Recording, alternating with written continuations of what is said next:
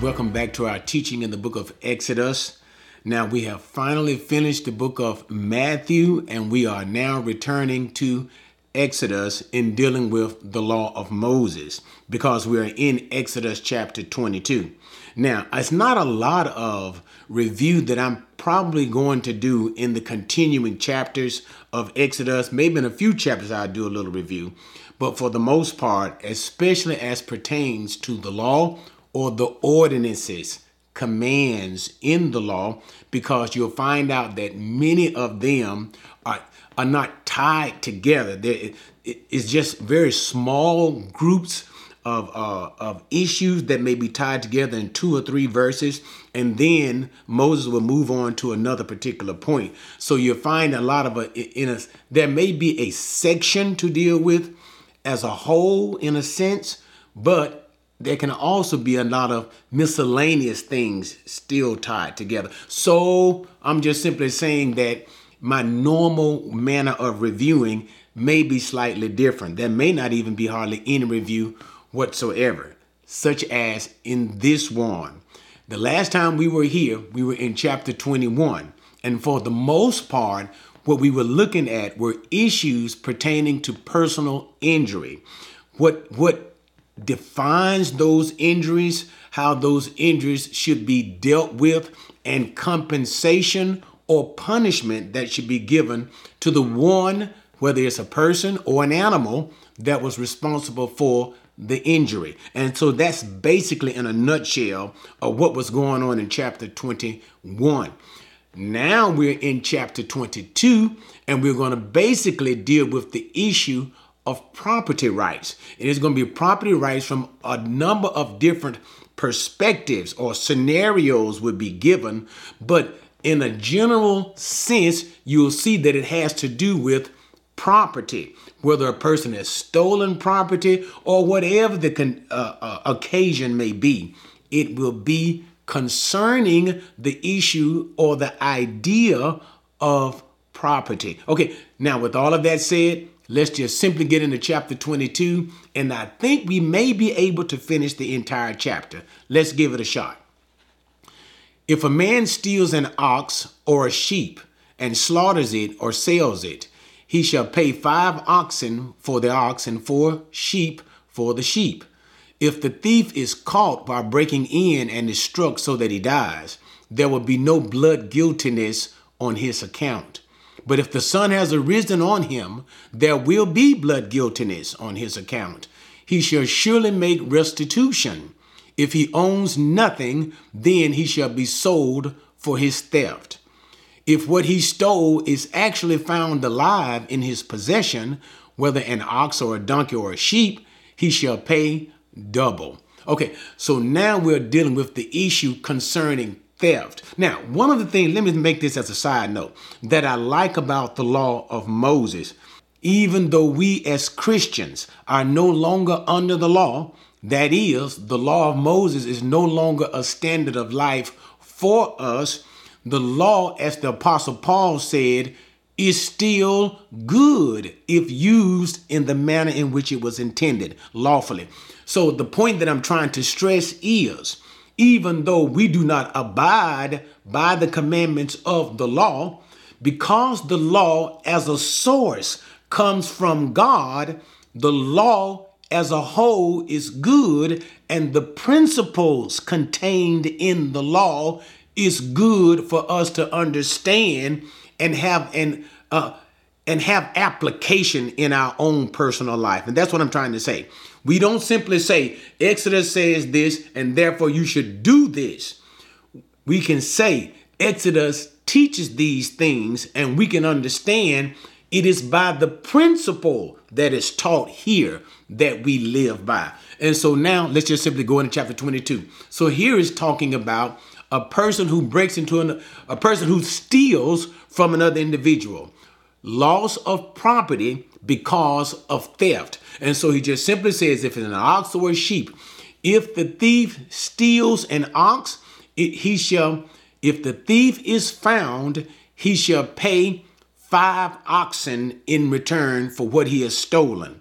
If it's a sheep, he shall pay 4 sheep in return to what he for what he has stolen. That is, if the thief is caught. Also, too, it simply said, now, and the whole point of this is this. Now, whole point is this.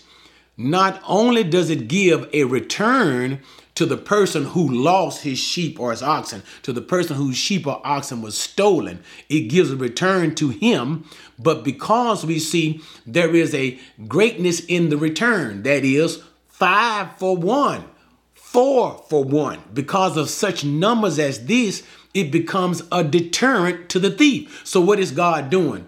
Not only is he returning what has been lost to the owner, but he is also giving a deterrent, saying, do not steal, because if you do steal, you will pay a price much greater than what you stole. And so therefore, knowing you will pay a much higher price, a person would think twice before he steals. And of course, this part of the law is stemming from the commandment, thou shalt not steal. But anyway, so it goes on to talk about that if the thief is caught in a person's house at night and is killed by the homeowner, then there will be no blood guiltiness upon the homeowner. That is, if you catch a thief and the thief is breaking into your house at night and you happen to kill the thief while he's breaking into your house, there will be no punishment to the homeowner. However, it says, if it is daytime and the homeowner kills the thief in the daytime, then there will be blood guiltiness upon the homeowner. By the idea of blood guiltiness, that simply means he will be charged for homicide. So if a thief is killed in the night, no homicide charges will be brought. But if in the daytime, charges for homicide will be brought against the homeowner. And the idea seems to suggest that God is being merciful in a sense to the thief, in that the homeowner has a chance to call for help or do something or to identify the thief, because he can see the thief. He can call for help or something to that degree. And then the thief can be apprehended and you can deal with the thief accordingly. But if at night, where the homeowner can't see, he doesn't know what the person is coming to do, whether he's coming to steal or what. So he just simply protects himself as well as his family. There will be no charges of homicide against him. But if he kills that thief in the daytime, when he can see him, the homeowner will be charged with homicide. But anyway, so it continues on and talks about if the thief is caught and he is actually caught with the property that he has stolen, he will pay. Of course, he'll return the property and he'll pay double as a penalty for the theft. That is, if he stole the sheep, he'll give the sheep back and pay another 2 sheep. If he stole the oxen, the same thing applies. And give back the oxen and pay another 2 oxen for it. Again, guess what you see? Not only the return to the homeowner for what he has lost, but also the punishment that is given to the thief as a deterrent not to steal anymore. Okay? And then it simply says that if the man cannot pay after he has stolen something, then the man shall be sold into slavery as a repayment for the debt. So if you steal something and you cannot pay the restitution that the law is demanding, you yourself will be sold into slavery. So once again, that means that there will be money that will be given to the owner for his loss, and also that punishment as a deterrent to the thief. All right, now let's continue. Verse number 5. If a man lets a field or a vineyard be grazed bare and lets his animal loose so that it grazes in another man's field, he shall make restitution from the best of his own field and the best of his own vineyard. If a fire breaks out let's stop right there. I like it. Let's look at it. So if a man has an animal and he allows his animal to graze in his field, and he intentionally allows his animal to go on to his neighbor's field and graze in his neighbor's field, This is a violation of the law. You should only let your animal graze in your own field. But if your animal went and grazed into your neighbor's field, then the punishment would be that from the man's best, notice, and it's a beautiful thing, from the best of his crops in his field. If the animal ate of the man's vineyard, then the man would have to pay from the best of his vineyard. So notice that for just simply eating in your neighbor's field, you had to give your best as restitution to your neighbor for a violation of eating in you're allowing your animal to eat in his field. For same thing, you would have to give him the very best of your vineyard produce because you allowed your animal to eat of his vineyard produce. But notice you had to give your best. Again, guess what you see? Not only is this restitution to the owner who suffered the loss, but because you have to give him even more, just like it was in the earlier part, even more animals. This serves as a deterrent to do what? Respect property rights. Respect the boundaries of another person's property, as well as his property within itself. Verse number 6. If a fire breaks out and spreads to thorn bushes so that stacked grain or the standing grain or the field itself is consumed, he who started the fire shall surely make restitution.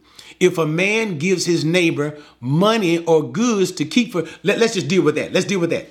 So it simply says, if a fire breaks out, and the whole idea is this, whoever is responsible, that is the arsonist, whoever is responsible for the fire that breaks out and destroys the property of his neighbor's field or his property, he is responsible for the damage that is done to his neighbor's property. So notice if it was what? Stacked grain or standing grain. Now imagine that. So the neighbor has gone and he has already harvested his field and he has grain stacked and ready. So this becomes expensive because he's gone through the harvesting process.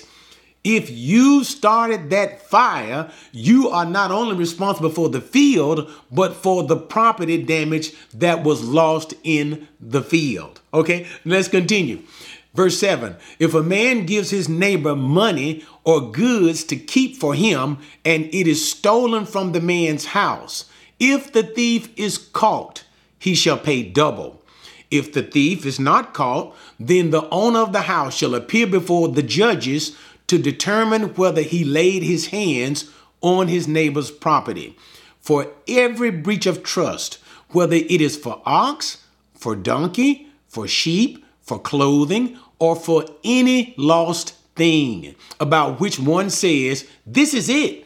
The case of both parties shall come before the judges. He whom the judges condemn shall pay double to his neighbor. Okay, so now in verses number 7 through 9, what we have is simply this. If a man gives his neighbor money or goods to keep for him, if you give your neighbor something, remember they didn't have a bunch of banks and things that we have in our day and time, okay? So you would sometimes give your neighbor something of yours and your neighbor would keep this for you.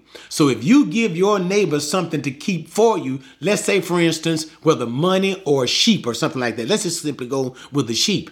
And all of a sudden, the sheep is missing. The sheep comes up missing and is stolen. If you catch the thief with the property, then the thief shall be fined double. So you end up paying double. But if the thief is not caught, and the man that you gave your property to says, I didn't steal it. I don't know what happened to it. And we don't have a thief. Then both of you shall go before the judges. Now, the word here, interesting, and I don't want to put a lot of time in this, but let me put a little bug in your ear with this one. The word here for judges is Elohim. So it could literally say they shall go before God, or actually it would be the gods. The mindset, what the scripture is trying to say and is properly translated here is, they shall go before the judges. So the word Elohim, which is normally translated as God, is here also translated as judges, because that's the idea, the judge. So that would be a case in where both men would go before the judges, the one who gave you the property to keep, and the one in whose possession the property was given but was lost somehow, and he says he didn't steal it, but he doesn't have it anymore. The judge will then determine the case. And if the man was proven that who has the property, if it comes out that the man actually, the idea here is, stole the property, then he would have to pay double, pay the owner double to what was actually lost. Whether it is money or sheep, goat, or anything, it will be double. Again, dealing with the issue of what? Property rights, and also dealing with the commandment of what? Of not stealing. Okay? Because what? You're not only going to suffer because you have done this, but you're going to pay a penalty as a deterrent. Now, let's continue. Verse number 10. If a man gives his neighbor a donkey or an ox or a sheep or any animal to keep for him, and it dies, or is hurt, or is driven away while no one is looking, an oath before the Lord shall be made by the two of them, that he has not laid his hands on his neighbor's property, and its owner shall accept it, and he shall not make restitution. But if it is actually stolen from him, he shall make restitution to its owner. I like that. It's interesting, isn't it? If it is all torn to pieces, let him bring it as evidence. He shall not make restitution for what has been torn to pieces. Okay, so now we get to another instance. And here we have a man giving his neighbor property. Notice what it says, whether it's a donkey, or ox, or anything like that, to keep for him. And in the process of the man keeping it for his neighbor, it is actually hurt, or it dies, and nobody knows exactly what happens to it. So something has happened to it. And the man said, that donkey that you gave to me is dead. I don't know what happened to it, or it's gone, or something is hurt. I don't know what happened to it. Then both of the men should once again take an oath here this time before the Lord. And that actually is simply the idea of going once again before the judges. Take an oath before the Lord, and what? That he has not laid his hands on the property. In other words, say, I didn't do anything to your lawnmower.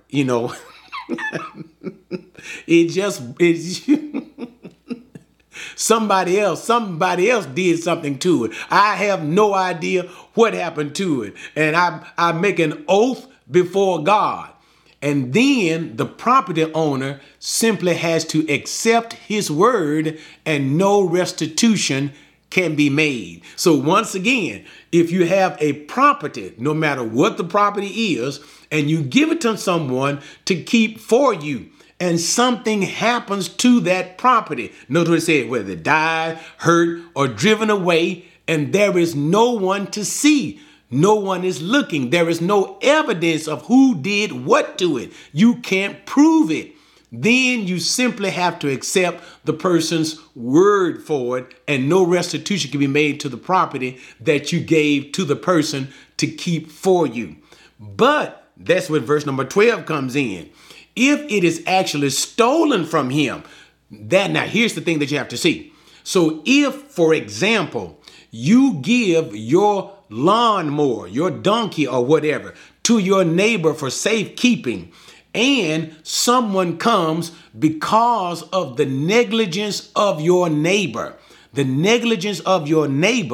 and steals your lawnmower, then your neighbor is responsible to make restitution to the owner. So if you let your neighbor keep something for you, and your neighbor is negligent in protecting your property, your neighbor has to pay the value of your property. So what does that say? It says to me that if I don't want to have to pay you for your property, it's best not to keep your stuff for you. You need to keep your stuff for yourself or let somebody else keep it for you. But once again, what is the law also teaching us? It's a sense of love and respect. Once again, love your neighbor as yourself. It's a sense, all of that is involved because what? If you are not caring enough for your neighbor, first of all, you accepted the responsibility to keep his property for him. You accepted that. Nobody made you do it. Nobody forced you to do it. So therefore, you are obligated for the safekeeping of that property. And if anything happens to his property while it's in your care, it now becomes, no, you are obligated to give restitution for what has happened to that man's property. Why? Because you have failed to keep and protect your neighbor's property, with whom, or should I even say, by whom he put this into your trust. And even now, this is just the Eric commandment that I'm saying here. As for what I'm saying, it's best for me not to keep another person's property so that I don't have to be held responsible for it. Okay? But let's continue on. Then it said in verse number 13, before we move on in, that if it is torn to pieces, that is, say for instance, you have somebody's sheep or whatever, and you say, well, I didn't harm it, it's torn to pieces. Say for instance, a lion got it and a lion destroyed it. Then that's when you bring it before the judges and you show proof. I didn't steal it. I didn't hurt it. Look, you can tell what? That a lion has destroyed your sheep. And so therefore, no restitution has to be made. All right. Now let's continue on. Verse number 14. If a man borrows anything from his neighbor and it is injured or dies while its owner is not with it, he shall make full restitution. If his owner is with it, he shall not make restitution. If it is hired, it came for its hire. Okay, so now let's talk about what he's saying here. So now he says, so if a man, this is not a neighbor giving you something, but this is you borrowing something from your neighbor. Okay, so if you should borrow from something from your neighbor, and what happened? Something happens to it. As the text said, it's injured or it dies. Say, for instance, an animal. This is what you kind of see about it, right? See, like renting an ox, okay? But it dies or is injured and the owner is not with it. You make full restitution. Let me give you a modern day scenario.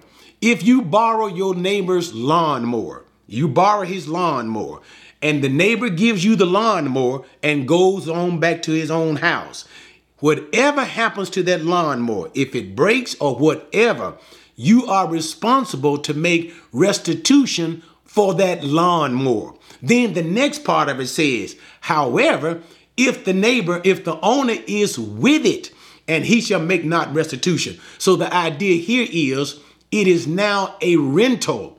It is a rental. It is not simply borrowed. It is not borrowed, but it is being rented from another person. So if while being rented by the person, if by being rented, then something happens to it, no restitution for the item shall be made. Why? Because that is a part of the rental price. So if you tell your neighbor, I'll pay you $35 if you'll let me use your lawnmower.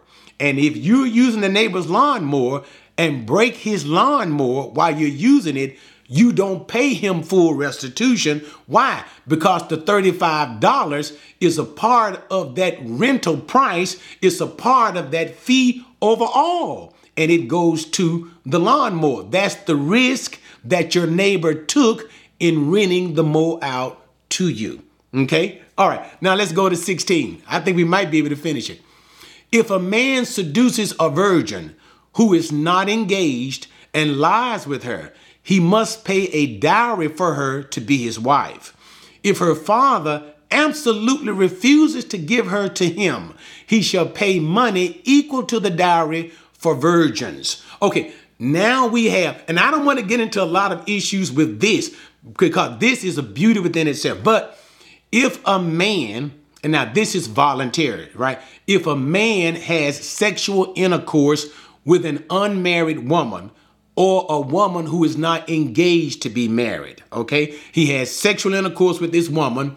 He must pay a dowry to the family. Now, the reason why it says with an unmarried woman who is not engaged, because the law has already said, if a woman is married or a woman is engaged to be married, which is basically the same thing in the law, engaged to be married and has a consensual sexual relationship with another man, that is not her husband and not the man she's engaged with, then both the man and the man who had sex with the woman and the woman who was engaged or married, both of them shall be put to death.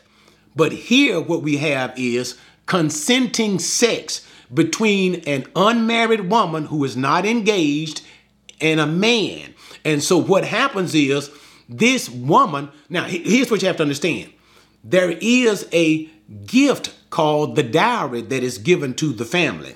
Because this man has done it in an improper way, he just simply had sex with the woman without intending to marry her whatsoever.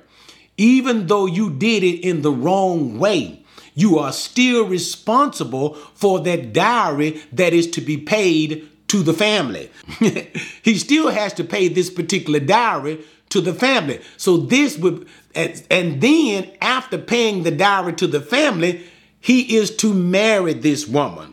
That is, if the father is willing to give his daughter to be married to that man. But if the father is still unwilling to give the daughter to be married to the man who had sex with his daughter, the man still must pay the dowry. So there is both the penalty of paying the dowry as well as the necessity of marrying the woman. Now, two things I want to make on this before I lose my train of thought. The reason why this comes under the general idea of property is because the daughter was viewed as the property of the parents. So you see, what you have to understand is this. This is basically the principle in operation. The daughter would be raised by the family all her life. She'd be raised by the father all her life, all of the money that went into the raising of the daughter. And then finally, when the daughter is to be married, the man who seeks to marry the daughter would give a monetary gift to the family. This would be, in a sense, to compensate the family for the money that was spent in the raising of the daughter. So in a sense, the daughter is considered a property, in a sense of property because of the money.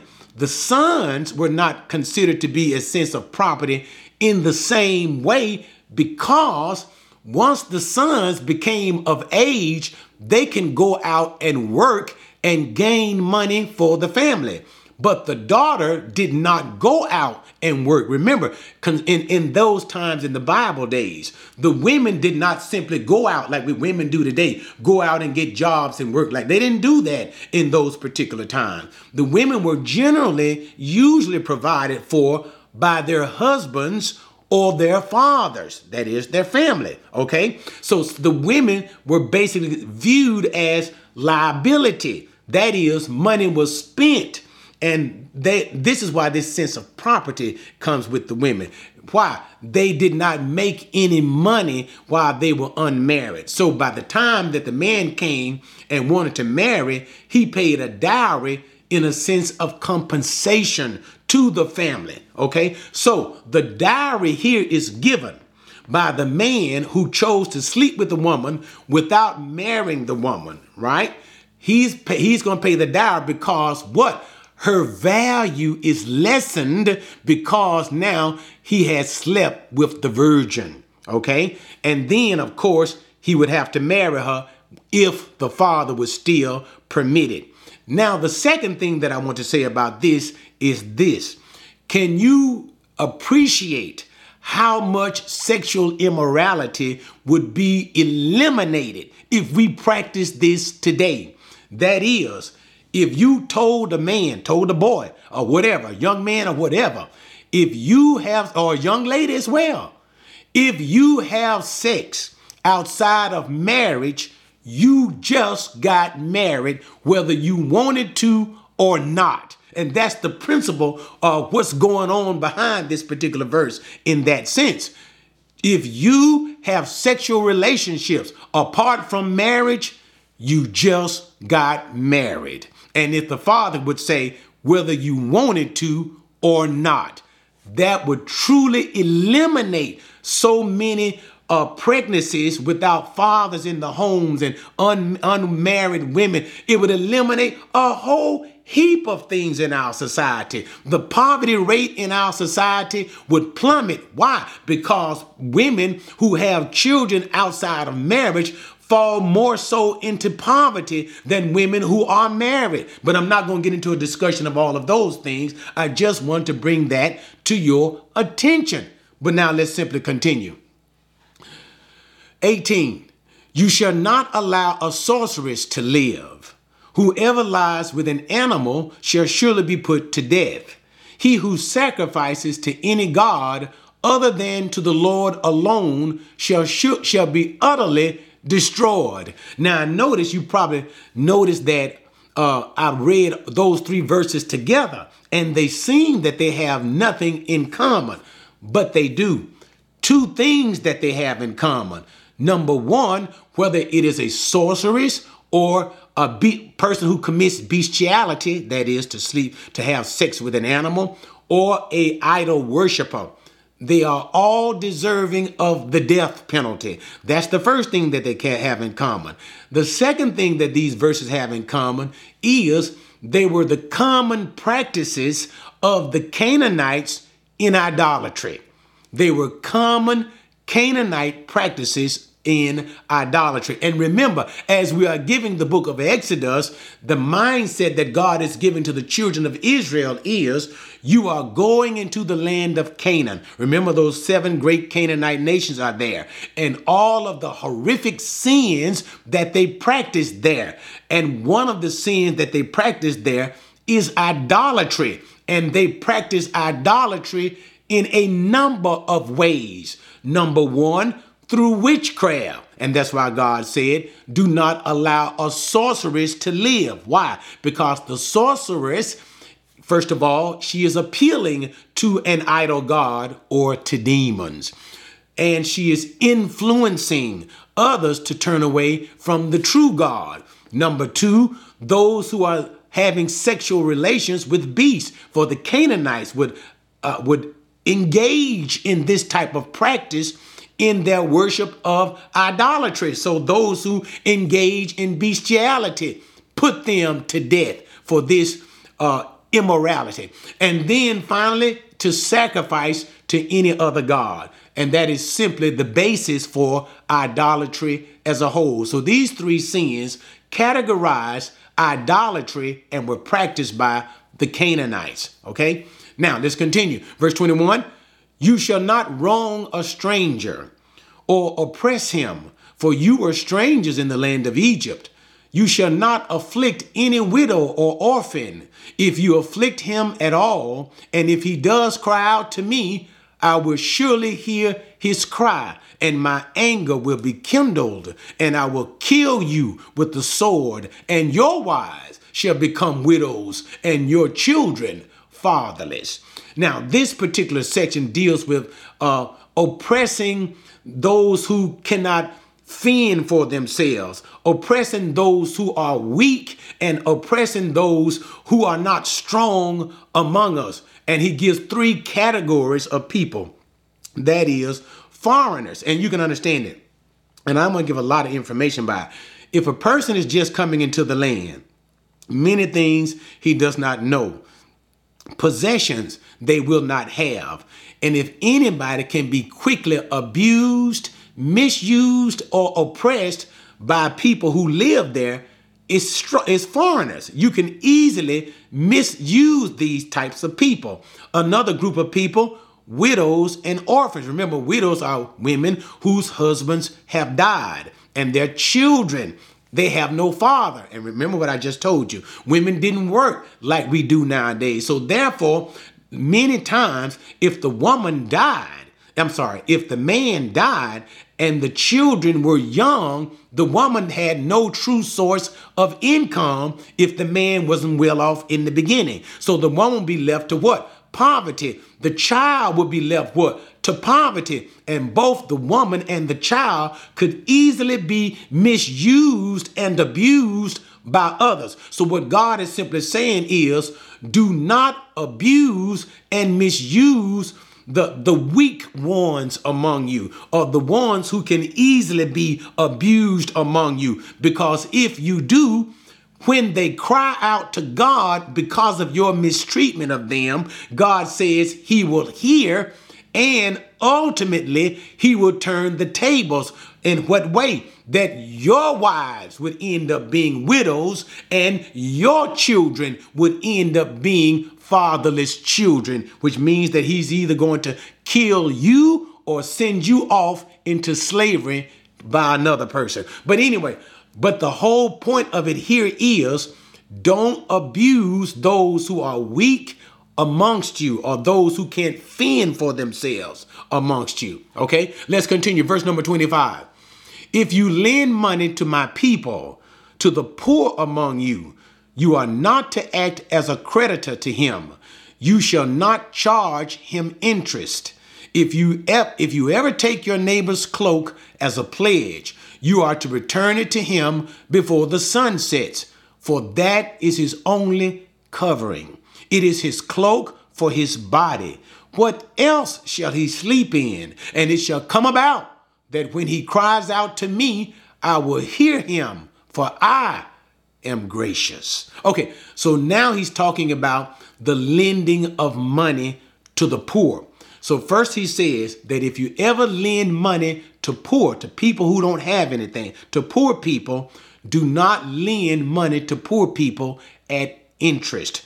Lend it to them money for money. If you lend them $50, they pay back $50. Why? They're already poor. So once again, God is teaching what? Loving the neighbor, being sensitive to those who are the weak among us, not abusing them, misusing them, caring for them, loving your neighbor as yourself, doing unto others as you would have them to do what?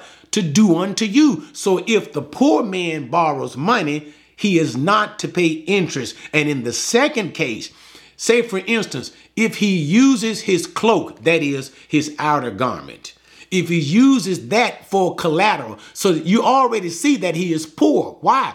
If he has to use his own covering, his covering as collateral, he has nothing else. It says, if he gives that to you for a form of collateral, by the time that the night fall, why? It gets cold at night. You return his cloak back to him. Why? Because he has nothing else to sleep in. He uses this cloak to sleep in. So if you just simply hold on to this cloak and say, you don't get this cloak back until you get my money back because you used your cloak as collateral, you are showing you have no consideration, you have no care and concern for the poor. But what does God say? You may not have any care, but I do. And when he cries out to me because of how you have treated him, not in accordance to the law, but how you have kept his cloak, I promise I'm going to come and see about you, and that will not be good for you. So the whole idea, once again, like it talked about what? Those three classes of people, foreigners, widows, and fatherless children. Do not abuse them. And here, what is also inclusive of this? people who are poor, how to treat them when it comes to lending. Do not abuse those who are weak and those who have nothing. Have compassion on them. Why? God himself has compassion on them, and try to do things to help them. Don't do things to use them. Don't do things to abuse them. Don't look to abuse and use people. That's why I say that the law is so wonderful, principally when we look at it. Okay, no more preaching. Let's just get into the end of it. 28. You shall not curse God, nor curse a ruler of your people. Okay, and here it's just simply giving the idea of respect. Respect for number one, God, and respect for number two, leaders of your people, for the rulers, for senators, representatives, for judges, for the president, for governors, whoever is in a position of authority, because this is the foundation of a workable society. You must respect authority, and the chief and sovereign authority over all is God himself. And in respecting God himself, then God himself says, also respect the leaders that are over you. Not just simply the church leaders. No. Leaders in this political world, a ruler of your people. All right. 29. You shall not delay the offering from your harvest and your vintage. The firstborn of your sons you shall give to me. You shall do the same with your oxen and with your sheep. It shall be with its mother 7 days. On the 8th day you shall give it to me. So now here is dealing with the offering, and it deals with greed and selfishness here. Okay, but notice what it says. You shall not delay the offering of your harvest, whether it's the harvest or the vintage. In other words, when it is time to pay, whether it is the tithing that should come from your offering or any gifts that have been commanded by God in the law, any gifts offering that should come from it, give it at once. Don't sit there and hold it. Let me say it this way, and hold it till you change your mind or talk yourself out of giving it. When it is time to give. And let me do a little talking on the side here. Do this in your own life. Practice this in your own life, in giving. Don't sit there. If God has blessed you and you have it in your hand to give, to bless God's ministry, to bless the church, or in whatever fashion that you bless the work of God, don't just sit there and hold it, or sit there and stash all the money and keep it for yourself. What did God even say here? Do not delay.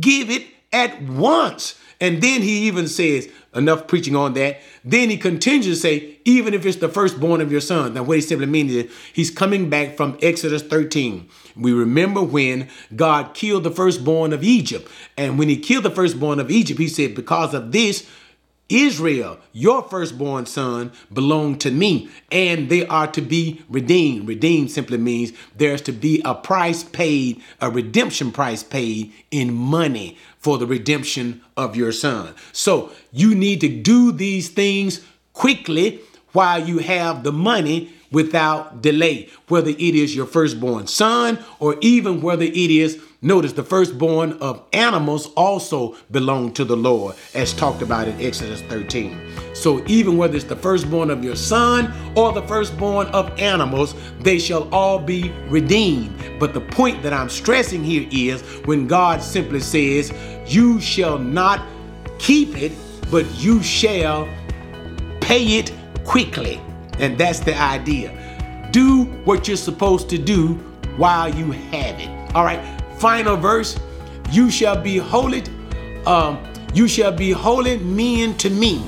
Therefore, you shall not eat any flesh torn to pieces in the field. You shall throw it to the dogs. Okay. And now this verse simply talks about this.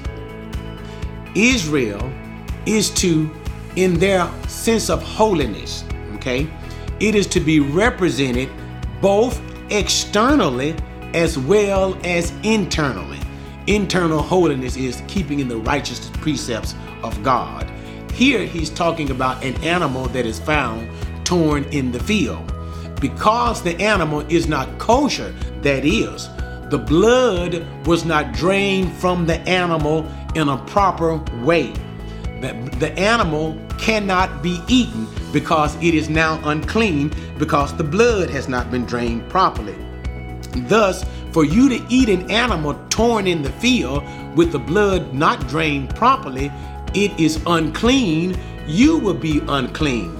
But every facet of the Israelite life, every facet of God's people's lives was to be of holiness. So therefore, as their internal heart, their internal beings were supposed to be a reflection of holiness, so in their external practices, there was supposed to be a reflection of holiness.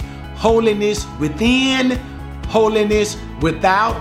Concerning you, as Leviticus 11:44 says, for I am the Lord your God, you shall therefore sanctify yourself. Set yourself apart and be holy because I am holy. Okay, guys. Thank you for joining me in Exodus chapter 22.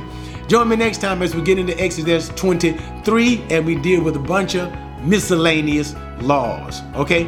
See you next time.